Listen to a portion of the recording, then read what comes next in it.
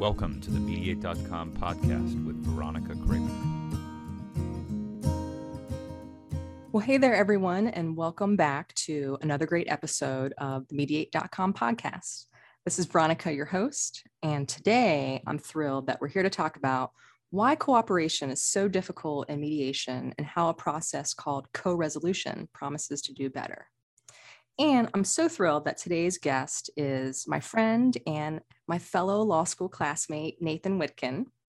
By way of background, Nathan is an attorney, mediator, and former president of the Ohio Mediation Association and the creator of a variety of dispute resolution innovations.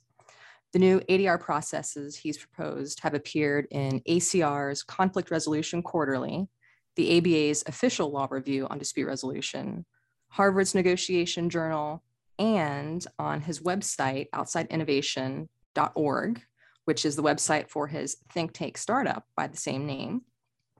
So, hey, with that, Nate, welcome to the Mediate.com podcast, and thanks for being here today. Veronica, thank you for having me. It's always good talking to you about mediation and co-resolution, and I'm looking forward to it. Yeah, great. And I'm so thrilled that after all these years, we've been able to keep in touch here and there. And, we both find ourselves doing things in the field of ADR. It's so awesome. Yeah, small world. I know, right? Hey, so I am so excited to talk about co-resolution. And, I just want to point out for our listeners, so it's not every day that you come across a colleague who has created their own dispute resolution process. So I think that is so cool that you've created co-resolution. And, I want to point out this is not mediation, but I always think it's, as mediators, it's so important to know what's going on in the field of dispute resolution. And I should add with co-resolution, this is something that you've been working on for some time. You've run a pilot project on it. You've published articles on it. The idea itself has been peer reviewed. So, this is a very serious concept that you've been working on for some time. So I'm so thrilled to have you here to talk about it. Yeah. All right. So let's get to it. So can you tell us, what is co-resolution? All right. So co-resolution is a negotiation process that overcomes the prisoner's dilemma inherent in any negotiation. So the way it works is basically you have two cooperative negotiation coaches. They share an ongoing working relationship with each other, but each one of them helps a different side in the dispute to negotiate cooperatively, but also persuasively.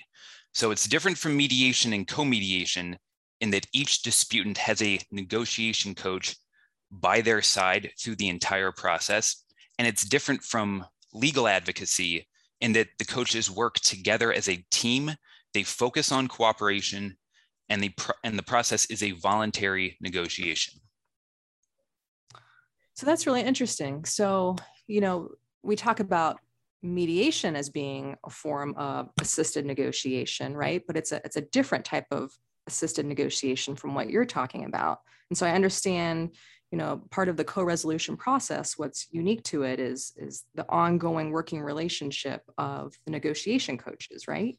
Yeah, that is the crucial engine behind the entire process. So that negotiation or that ongoing working relationship between the coaches means that the coaches act as greater than the sum of their parts. It's not just having an extra facilitator like co-mediation.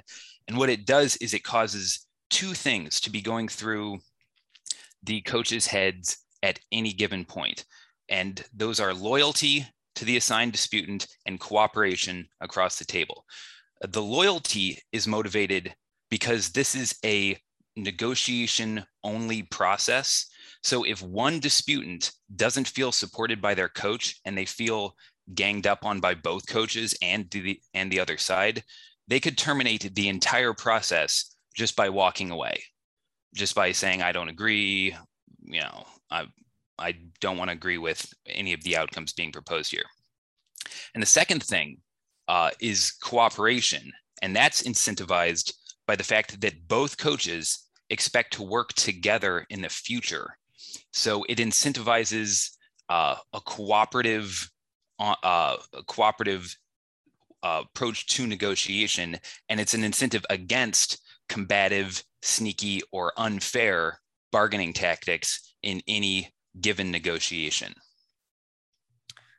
So that's really interesting. So I kind of wanted to just pull out something from there. I mean, it sounds like one of the big differences with co-resolution as opposed to mediation, as a mediator, we think about being impartial, right? We can't be for or against either side. But it sounds like with co-resolution, I mean, it sounds like each party's negotiation coach, I mean, you talk about that loyalty. It sounds like, I mean, they are very much aligned with their disputant, right? In terms of giving like communication, coaching tips, or helping their disputant frame information or settlement offers, right? Exactly. This process was motivated by my experience in mediation, just feeling like I could tell the disputants how they could address the other side better, how they could frame the things that they're asking for, how they can really sell their ideas to the other side. But as a mediator, you can't be going back and forth between each side saying, okay, now you say this, and then go to the other side and say, okay, now you're going to say this, because the disputants would probably not accept that. And it undergirds a lot of the power of the mediator, which comes from their impartiality. So this team of coaches, they come together in the process in the same way that a mediator would come to the process. But instead of sitting at the front of the table and being impartial, they're each going to separate, work with one side individually, and then they're going to rely on their ongoing relationship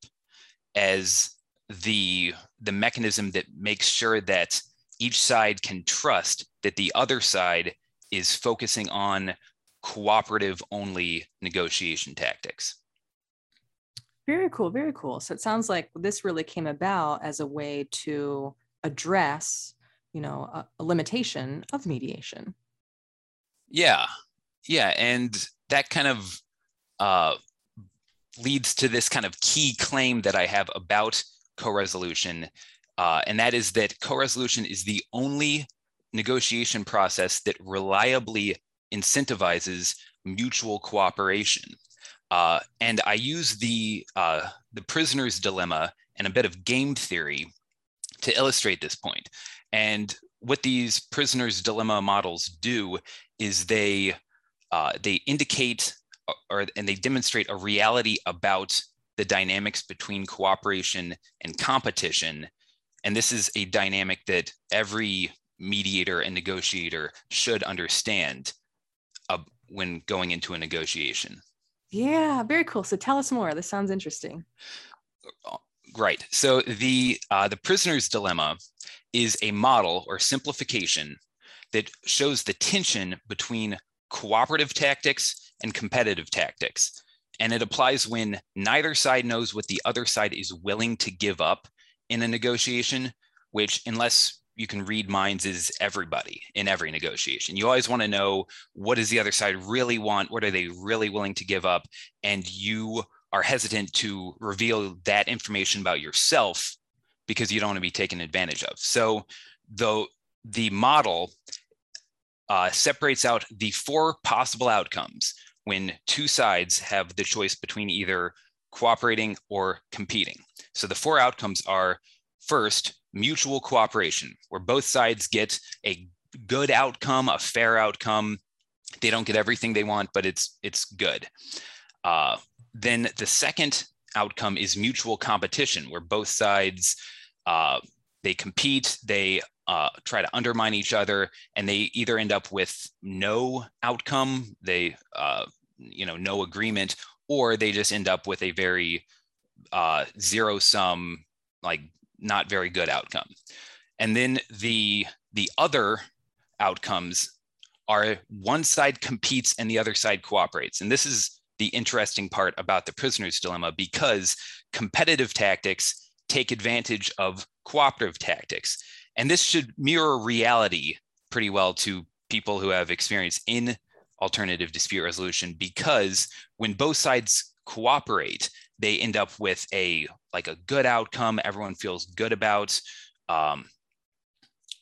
good about the process. They feel good about the what they get out of it. And mutual competition is both sides lying to each other, really spending a lot of effort just trying to protect against the other side's deceptive practices. And then the being taken advantage of occurs when one side decides that they're going to open up and describe what they're really interested in and the things that they're not as much interested in. And the other side can pretend to also be doing that, but they could be lying, inflating their demands, their stated demands, and coming away with a much better outcome.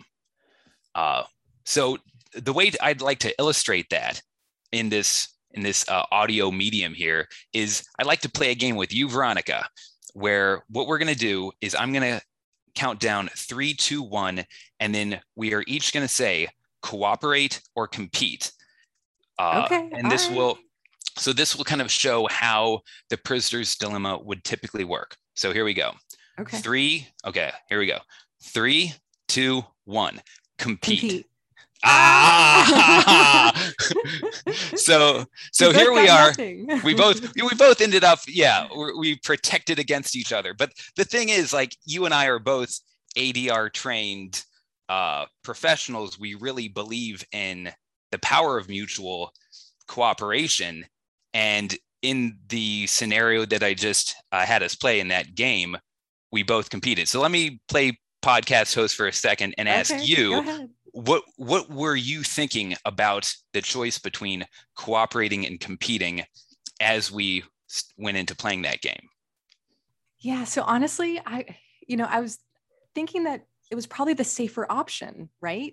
So I wasn't sure if we were doing this game within the context of like a hypothetical co-resolution session where you have that, like those underpinnings of mutual cooperation. So I thought, well, if I'm just not sure, it seems safer to default to competing, right? Yeah. That you don't risk getting taken advantage of. That was my thought. Yeah. And that's really what most disputants are thinking about. That's like the thing that they really carry and hold on to in any kind of negotiation process, whether that's mediation or legal negotiation, is you don't want to be taken advantage of. You don't want to find out months later that the other side was really after this other thing, or that they were willing to give you this. That really stings when you feel like you've given, absolutely everything that you were willing to give in a negotiation, and the other side, they tricked you. That's tough. And what game theory would say about this really sheds a lot of light on how the prisoner's dilemma works. So game theory is basically making an optimal decision in light of what the other side's optimal decision is. So you have to first consider what the other side's best choice is, and then you make your best choice in light of that. And under game theory, this prisoner's dilemma is actually a bit of a misnomer. It should be the prisoner's tragedy, because game theory shows that it's not really a dilemma, because there's one rational move for each player. So from my perspective, if you were to compete, my best move is to compete. And here's the thing, if you were to cooperate, my best move is still to compete. So I know that whatever you do, I'm better off competing. And the thing that really solidifies the decision to compete is that I know you have the same incentives facing you. I know that you are better off competing no matter what I do.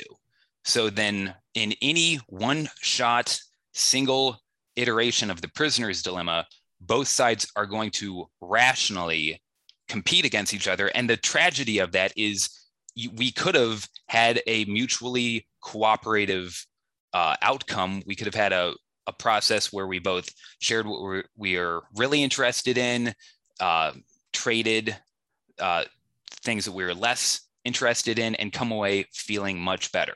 And it's tragic that is the dynamic that makes negotiation so difficult for every ADR professional. That's interesting. So I guess, Can you tell us, so how does co-resolution then beat this dynamic? Right. So this prisoner's dilemma, that same game that we played one time, the way to beat that is if you and I were to play that game over and over and over again, repeatedly, just into the distant future, we're going to be playing that game. If the game was to repeat over and over again, then the best outcome for each of us is to mutually cooperate over and over and over again. It's better to get like a good outcome repeatedly than to get a great outcome sometimes and, get taken advantage of other times. But the other thing is, I know that if we're playing this game repeatedly, if I compete in any one game, you're going to compete against me in the next game. And then that's going to make me want to compete the game after that. And pretty soon we're both going to just be competing constantly. And it would be difficult to reintroduce the kind of trust to get to the point where we're both mutually cooperating. So in this kind of repeated game, both sides really want to hold on and protect this dynamic of mutual cooperation. And I propose that that's what goes on between the two coaches in co-resolution, because they have a business, and that is to do this co-resolution coaching. And they're going to be offering this together on an ongoing basis.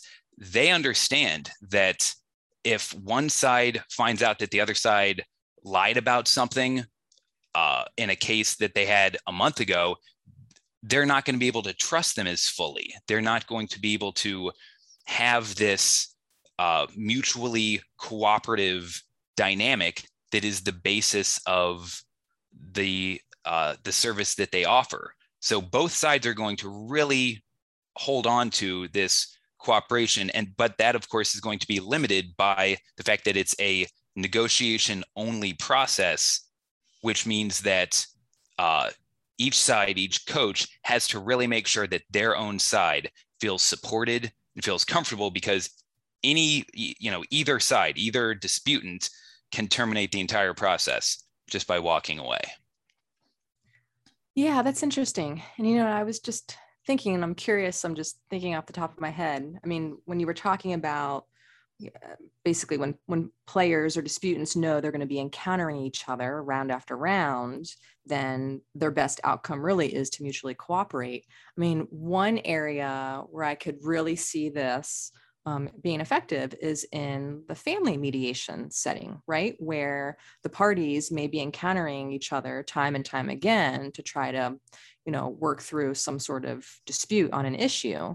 And I believe your pilot project was tested in a domestic relations mediation program, right? I mean, are you able to just say a few words about that pilot project? Sure. So, and to the dynamic you just brought up here about the disputants in a family law context where having to interact with each other in the future, that is, a huge selling point behind co-resolution in the family law situation, because in a typical family law negotiation that's assisted by professionals, you have disputants that are going to be entwined in each other's lives, if they, and especially if they have children, they're going to be like grandparents together. They are going to continue to be interacting. So it really makes sense to also have professionals, negotiation professionals helping them, who also expect to be interacting in the future. And then about the pilot project we did, it was in the Franklin County domestic relations mediation program. And what we did is we had high conflict cases screened into co-resolution. And what we did basically is instead of having one mediator approach two disputants and say, I'm going to be your mediator today, here's what mediation is. Instead of doing that, we had two coaches approach the disputants and say, we are co-resolvers and we're going to be applying co-resolution today, and here's what co-resolution is.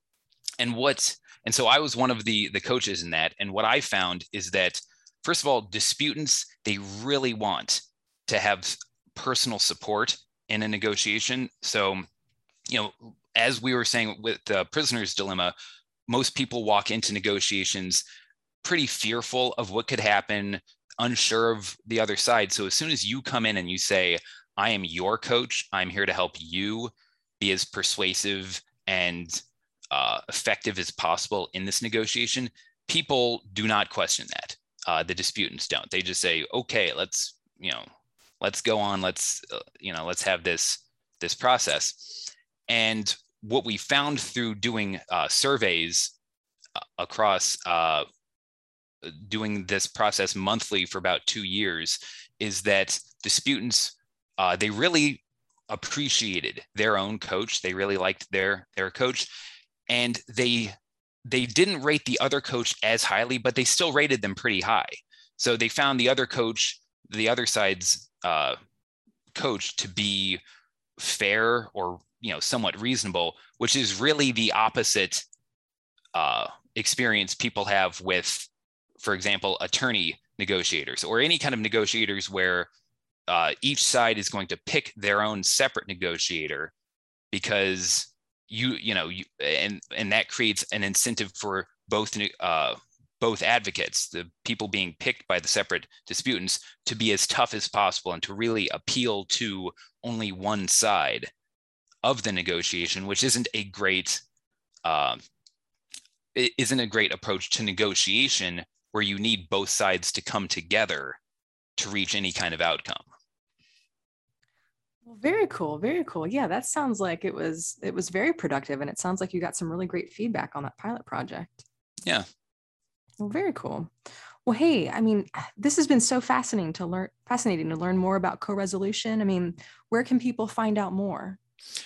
So first, you can check out the page on my website about co-resolution. So that is outsideinnovation.org/co-resolution, and it's spelled CO-resolution.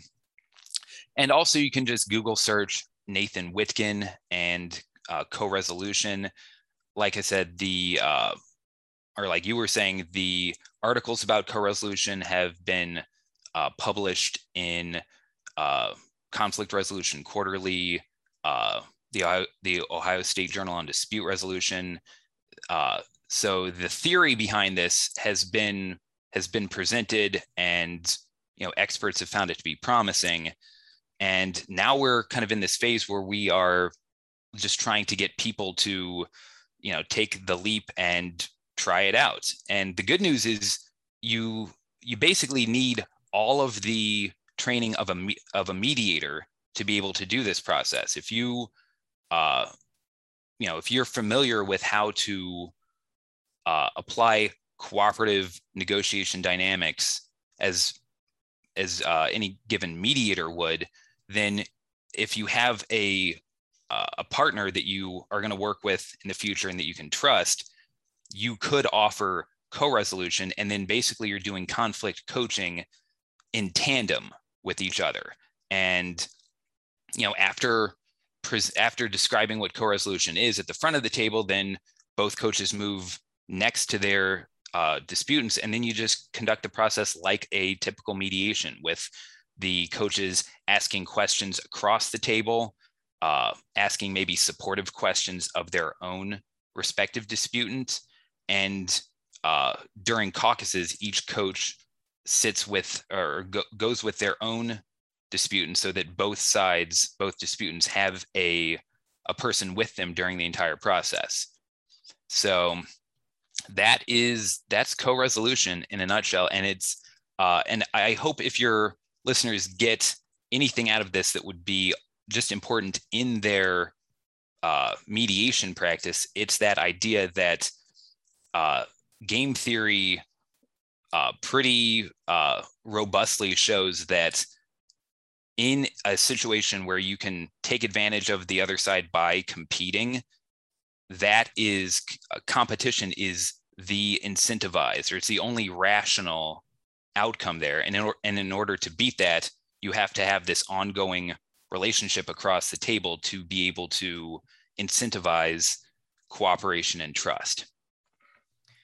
Oh yeah, definitely. I mean, that's definitely food for thought just right there. And just sort of as you were sharing more information about co-resolution, I mean, I was already starting to brainstorm like a potential topic for a follow-up episode, Nate. I mean, I could definitely, we should definitely have you back just to talk about, how you can integrate co-resolution just into a mediation practice. I mean, that could be an episode in and of itself. Yeah, I think that co-resolution ideally is something that could be offered alongside mediation and litigation so that disputants have a variety and a robust choice of types of processes, because some disputes can be resolved with one mediator pretty easily and a second professional would be overkill, but there are some high conflict mediations where from the outset you can tell that both sides really need personal attention, and having coaches that are designed to be cooperative could be the thing that really helps them be able to cooperate effectively. Oh yeah, absolutely. Well, hey, Nate, I mean, this has been so much fun. You and I over the years, we've crossed paths, so many different times, and it's always great fun every time that we do. So I really appreciate you coming on the mediate.com podcast. Thank you so much for having me. And we will talk later. Yeah, sounds good. Sounds good. All right, friends. Well, that wraps up another great episode of the mediate.com podcast. We'll talk to you next time. This podcast was brought to you by Mediate.com. For more information about Mediate.com's programs and content, please visit our website at www.mediate.com.